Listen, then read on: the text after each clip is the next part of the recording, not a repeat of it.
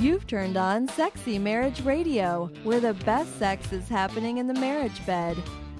Here are your hosts, Dr. Corey Allen and Shannon Etheridge.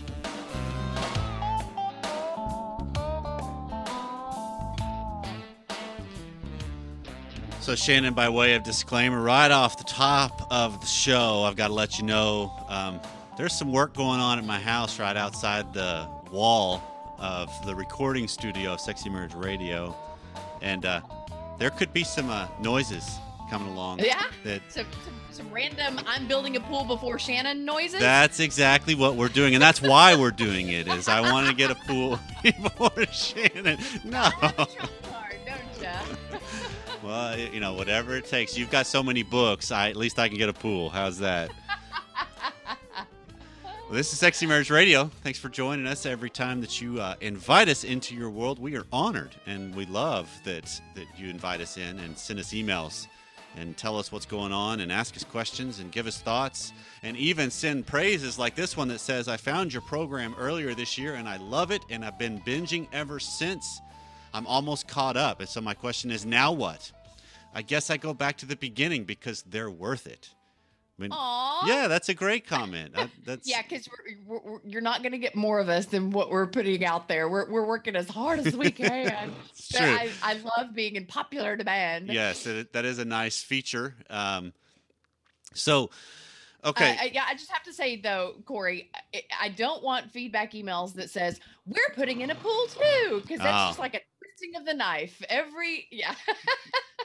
Yeah, I get it. Well, I'll welcome them. So send those to Corey at simplemarriage.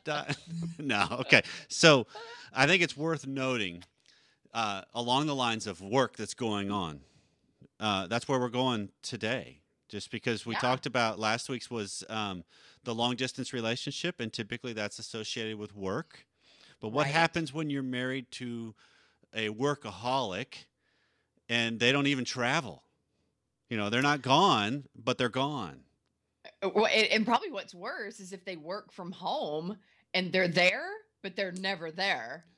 That would be like, you know, pouring salt in the wound of I'm here in body, but I am not even making eye contact with you for hours and hours and hours at a time. Yeah. Workaholism, that can be, it can feel like a painful sting. Yeah. You know, of just what is it about your work that is so much more appealing to you than me? That has to be what goes through the spouse's mind. And I would think that it's a universal, whether it's a male who's a workaholic and the wife is at home going, what about me? Or whether it's the guy, I mean, because you have said that when Pam is entrenched in tax season, it's hard not to feel marginalized. Yeah. And that's where I think we probably have to set the framework for this. I mean, because that's where a lot of times, if you think about it with our shows, especially when they come straight from emailers and from listeners, because this is what this is coming from. This was an emailer she talked about. You know, they've been there should be a 12-step group for this. You know, is what she's asking for, because it's in a situation where she's actually even heard when she's confronted her husband about the fact that he's so busy with work and grad school, and you know, because it's not necessarily just work. It could be lots of different things that take you where you're choosing other than family, other than spouse. And so I think we have to set the context, because there's so many variances to this. I believe fully that a lot of times there's dynamics that's where I want to talk about, because those are the natural part of every relationship, and they play out differently depending on the situation. But there's a difference between, in my mind, the couple that got together. You know, it's like, okay, let's say this. You meet some guy and he's in med school. And then you're complaining about residency time. It's like, hold on. You knew going this is in. What you signed up right, for. You knew going in that was going to be part of the deal. And a lot of times we'll have rose-colored glasses, you know, in the sense of, oh, but I can handle it until you really get into it. I have that same mindset, you know, come late March when it's busy season with my wife, because it's the whole, I know going in, but doesn't mean I like it. Yeah, you especially know that anything between April 1st and April 14th, it's probably just not going to happen. And Corey, before we move on, I want to give an acknowledgement to an email that we got that that called our attention to that expression. This is what you signed up for. Our last show with the military spouses, that when they hear that expression, it can really be a pouring of salt in the wound. And I totally get that. So let me just say, I agree. It's easy for us to think that and say that, but living that out is a very different reality. And once again, we just want to say thank you for your sacrifice to our country. We totally acknowledge that nobody on the planet has a clue what military spouses go through, even when they did know what they were signing up for. Bless their hearts. Yeah. Yeah. Well, even in the same lines as what we're talking about with this. If you know going in what you're signing up for, quote unquote, that doesn't mean it's good. That doesn't mean there's not dark times to it. That doesn't, I don't say that in a manner to try to diminish any of it. If nothing else, I just want to talk about reality of it. And I think that's where we've got to land with this, because when you get caught in a situation where you are married to a workaholic, or you could probably even lump in you're married to a work/hobbyaholic. There you go. Because a busyaholic. Right. Mm-hmm. It's just somebody that's constantly doing other things, and so they're never there. And if they are there, they're not there. Right. So it is a really, really tough gridlock position to be in. It reminds me of a season of our lives, and this is what we signed up for. We just were overwhelmed by the impact that it had on our relationship at the time. When we moved from Dallas out to Lindale, Texas, it was about an hour and 20 minutes. Greg continued working in downtown Dallas at Baylor and would commute back and forth.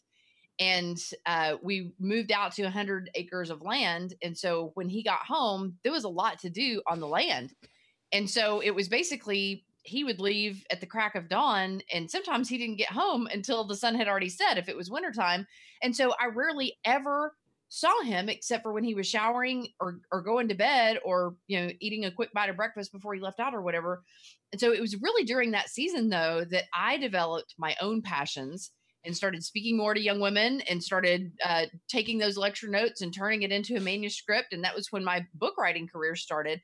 And so I just really want to encourage the spouses, rather than being resentful that you don't get your husband or wife's undivided attention nearly as much as you'd like to, cultivate your own passions and develop a rich, rewarding life for yourself, such that there aren't as many resentments. Because I think that if you're sitting on the couch waiting and waiting and waiting for that spouse to come and fill you up, it's going to be a lot harder than it needs to Absolutely. I want to clarify that, and I think I can step on you with this one, that I think it's not an either or. It's not rather than carry resentment. It's both. Sure. It's to help you cope with the resentment. Right. You're gonna have some of that frustration of wait. You are not here. What is the deal? How? And that's where. And you're entitled to those feelings. Right. So if you can have something that you are focusing on, because I got to think a lot of times that when you get the people that are in this situation, that it's the setup of, okay, I'm now single parenting it, is what I feel like I'm doing. And so some of it is I just want a release of burden of that. And so maybe a way to help alleviate some of it, that takes some of the burden off of all of the arrows that go towards workaholic spouse, find a peer group, a group that you can start, unloading some of the burden. You could do some daycare swap, babysitting swapping with another single parent. Here, let me have your kids, because I don't know if this may not work with every family, but with me, whenever somebody says, hey, can we bring a kid over? It's a friend of our kids. I'm like, absolutely, because that means my kids will be entertained. So they won't be asking me for things. Right. You can get to work. I can actually just sit and watch a TV show or something, and it's not likely I'm going to get interrupted, because they'll be playing and having a blast. And so it's almost easier. Right. I remember during those small sections. If I had to do it for a long haul, overnight, that kind of stuff, that's a little different, because all of a sudden I'm dealing with routines and preferences. And so there's ways that maybe you could broaden it, and that helps you as a person find time for you, which is what you're talking about, of your passions, your desires, your interests. And even just your own self-care. Right. take advantage of an opportunity to decompress and read a book or take a bubble bath or, like have your own, friends and hobbies and things like that. But I know that that's no substitute for marital intimacy and the Right. cravings that we all have for that closeness and connection with our spouse. Those feelings are so legitimate, and no one should ever be belittled because they have those, because the reality is it's the biggest compliment in the world for your spouse to say, I want more of you. That is a compliment. That is not an offense. We just need to hear it as that. Right. And so this leads then to the discussion I think we have to have some time on of how do we empower the spouse of a workaholic to better address the system, because I don't know if, I mean, we have to focus on what we are responsible for, which to me The co-creation. is just myself. And so I have to focus there. I cannot have the delusion that I am in control of the system, meaning I have control of my partner and their choices as well. I don't. So I need to focus on what I'm responsible for. And so if I can keep the lens that way, now all of a sudden maybe the manner in which I approach my workaholic spouse changes. Maybe now I have a little more weight behind me, or I'm standing on my own 2 feet and actually inviting them to really have to make a decision about, do I want to work more or not? Because sometimes there's lots of different things that could be going on. You can have the situation where it's the meaning of what people are doing, because you can have the times where the workaholic partner, let's just say it's the husband, and then he's on this career path, and it requires just more and more and more and more. And in his mind, he's not 100%, but a bulk of why he's doing what he's doing and putting himself through it is for the family. Right. So it's geared towards as spouse. A provider. Right. It's geared towards, because I want you to have what we've dreamed of or to experience. And then the other partners can easily be sitting there saying, yeah, but it's not worth it if you're not a part of it. I don't want to be married to a bank account. I want to be married to a spouse. And so there's dilemmas on both sides. And so that's where I think I have to focus on mine. Let me give you the example that I used with Pam. And I think I've probably said this on the show before. Maybe I haven't, but when it comes to busy season, because this was even mentioned in the email, that I know what it is, and I'll pick up a whole bunch of stuff extra, but what I want is time with her still. And so I know when I lose my cork over frustration and the weight of stuff and the schedule, I'll tell her straight out, I know we can't change the dynamic. I'm not saying I want you to leave at 5, on April 13th. Because I know that's not going to happen. It's not realistic for her job. That's what she signed up for. That's what she wants to do. Because now, as we're recording this now, we get the benefit. She's coming home at lunch, going to have lunch with the kids. She's helping out some friends. She's home this afternoon. Yeah. We're going to work out. So it's just this whole, hey, I get it. But what I've done is just pleaded my case in the sense of, save me 10 minutes at the end of the day when you shut off the laptop. Because she tries to make a point of being home for kids' bedtime, and then she gets back to working on taxes. And so I just ask her, give me 10 minutes to just have a conversation with you before we go back to bed. Because once we hit the bed, she's out, when mentally exhausted. So that's a dilemma that I can't change the system, but I can confront it better. Right. And how great that really 8 months out of the year, there's a lot of balance to those 4 months. Yeah, not quite, because their there's second busy season, but it's not near like the first. But it's still, but I think it's also it's cyclical. Right. But it's also important to note, what do you do? And this is where we need to circle back, because I want to hear your thoughts for a second, but we need to come back to, what do you do when you're married to somebody that's basically flat out said, nah, that work is too important. School, it's more important right now, or this is more important right now, and so we need to come back to that, because that's the specific question from our emailer. Yeah. It reminds me of a couple things, Corey. Like I distinctly remember when Aaron was like 4 and Matthew was 1, I was offered a full ride scholarship to SMU to work on my master's in divinity or counseling, or I don't remember which one it was at the time. But anyway, all of the puzzle pieces fell into place perfectly for me to have tuition and books covered between the college and my church that was going to kind of sponsor me. Nice.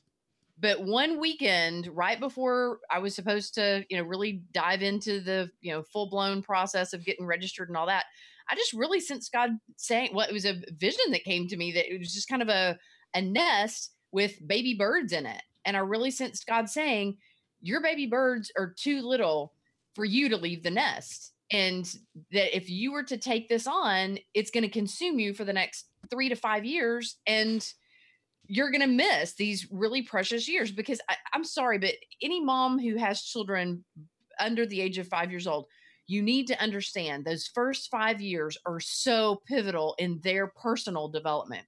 And so I went back home crying, saying to Greg, I really think that God's telling me not to do grad school, not just to give up this scholarship. And he was like, well, why are you crying? And I said, I think it's because I'm relieved. And so I didn't do grad school until after both my kids were in elementary school. And I did wind up paying for it out of pocket through Liberty, but I've never, ever regretted that, because things like that can always be done later. So you need to really ask yourself, am I counting the cost here? Because if you're working or you're a full-time stay-at-home parent, and then you add something like grad school, or even just committing to like a church committee or a school committee or something like that, that's going to really eat a lot of your time, you need to really slow down and consider, is this really going to be worth it in the long run? Or is this something that I can table until a later season when it's easier to manage it all? Right. Because everything we do has a cost.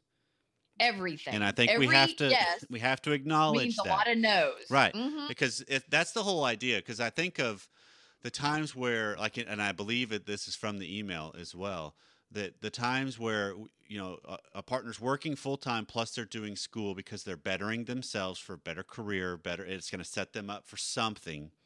That I get it. I mean, education opens doors. That I completely understand it. I mean, we're very pro education. I did the PhD to open doors.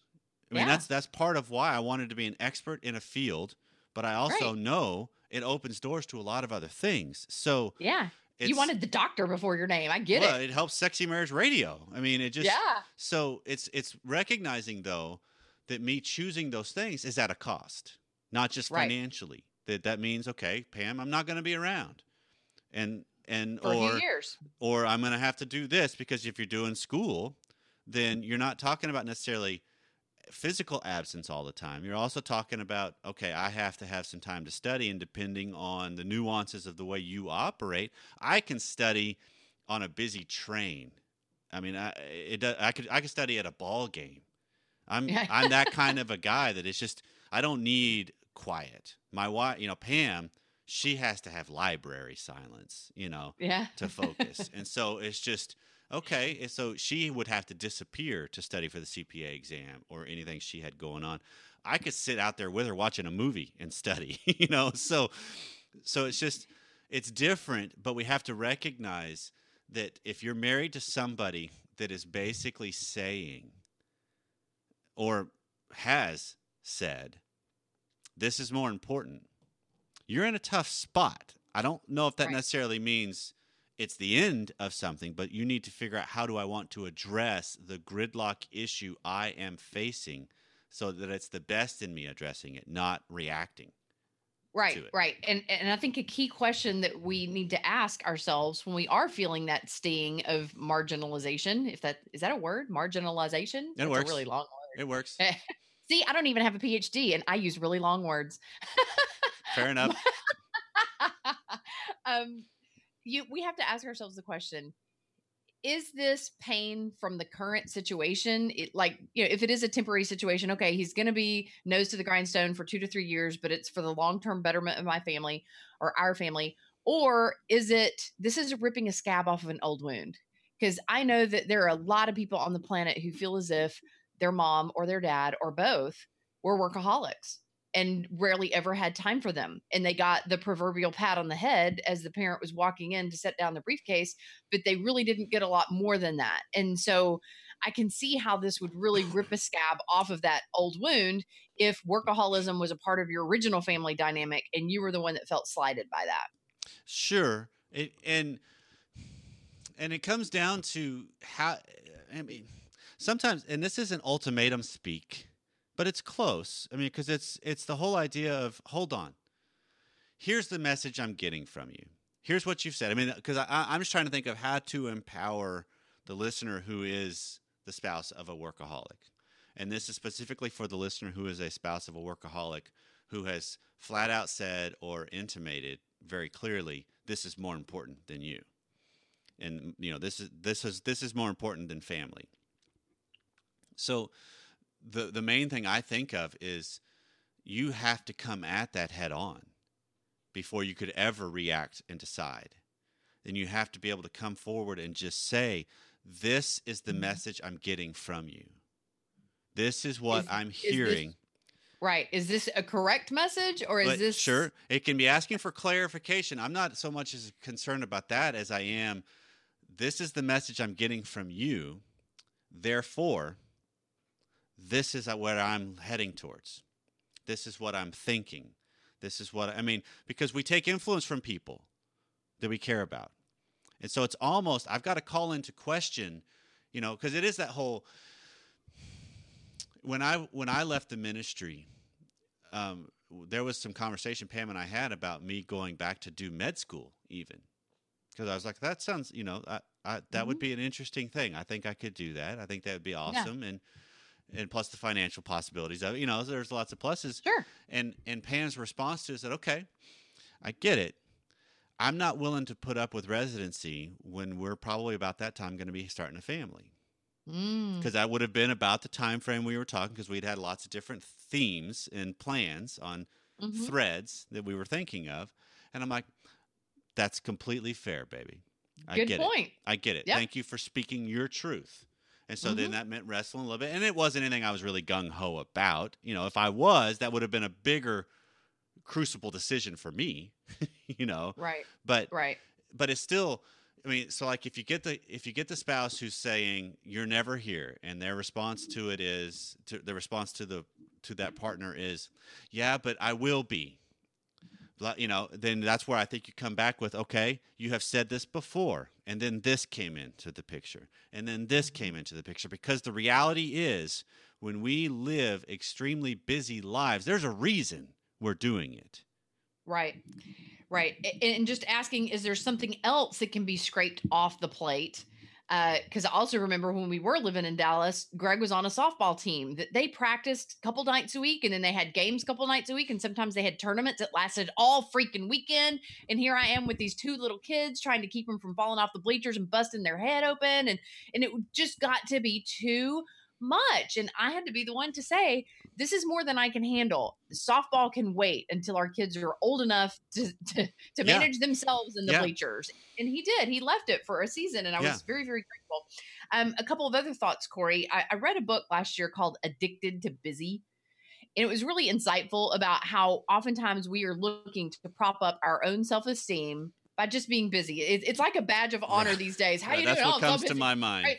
Yeah. Crazy busy, just trying to keep our nose above the waterline. Yeah. And so we really do need to ask ourselves, is it that we are trying to find a sense of our own self-esteem in something other than who we are in Christ and who we are in relationship to our spouse and our family, and just from within? Because if we're trying to get it through accomplishments and busyness and status of what position we play on a particular committee or whatever, then we're going to be spinning our wheels our entire life, because that will not fill that bucket at all. Right.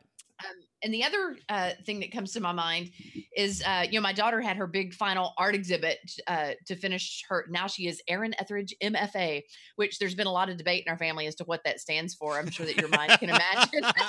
Exactly. That's not the most appealing initials after her name. But at her final art show, there was this amazing live sculpture that she'd created where she had these two girls that were basically, they look like twins, and they were soaking gauze in plaster. And it would have been one thing if they were wrapping each other's limbs and like healing each other with this.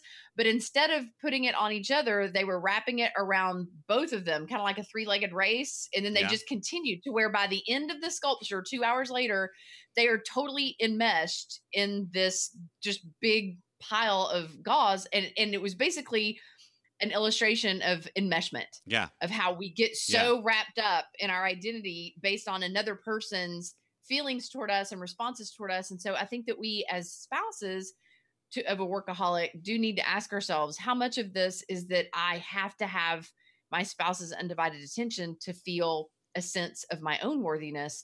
And can I kind of create a balance in my life to where, I mean, Corey, I know that you talk a lot about how the problem in marriage isn't that you aren't close enough. The problem in marriage sometimes is that you're too freaking close. Right. You need space between you. Yes. Yes. And so, just questions. I don't know that this is really hard for both spouses to hear if they are the workaholic or if they're married to the workaholic. I know that it's a painful thing, and there've been seasons where it went back and forth. I mean, there've been times where I had a book deadline. Greg didn't see a whole lot of me. I would literally have to go away on a writing sabbatical for days at a time. And so, I think that you're right. If it's a temporary thing and there's going to be a reunion around the corner, that's one thing. But if it's just a lifestyle that's been created and you expect your spouse to pretty much just live as a single parent, there's a problem. Right. And those resentments are going to continue to build. Right. Because we have to recognize that time is a finite thing. And that's actually a lot of the world we live in is there's finite things, especially relationships. Mm-hmm. There's a finiteness to it. And so it's understanding that I need to be able to come at my partner sometimes and be able to say to them, I'm willing to put up with this for a season or for X. But after that, we need to have some serious conversations.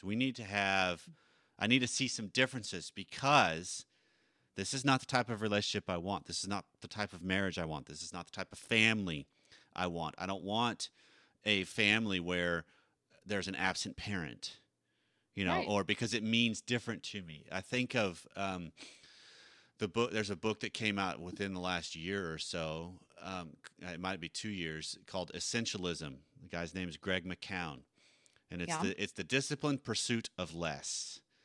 It's a fantastic read, and he's a very, very good researcher and writer.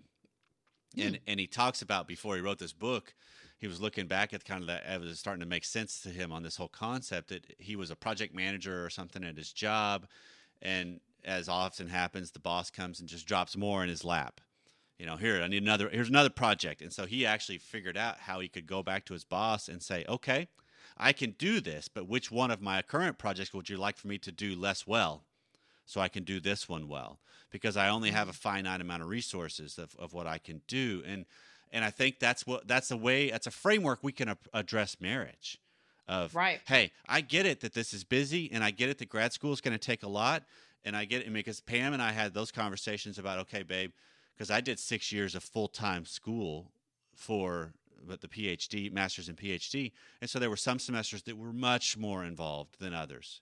And so I was able to tell her, hey, this one's going to be a rough one, or this one's a little lesser. I got it. So it's just that she was able to tell me straight out, okay, hey, I get it. We both know going in, this is the plan. And as it evolves, it's like all I can do is say, this is what I'm interested in. This is what I want. And as it unfolds, I'll address it more if I need to. I don't have to set up the playbook right now.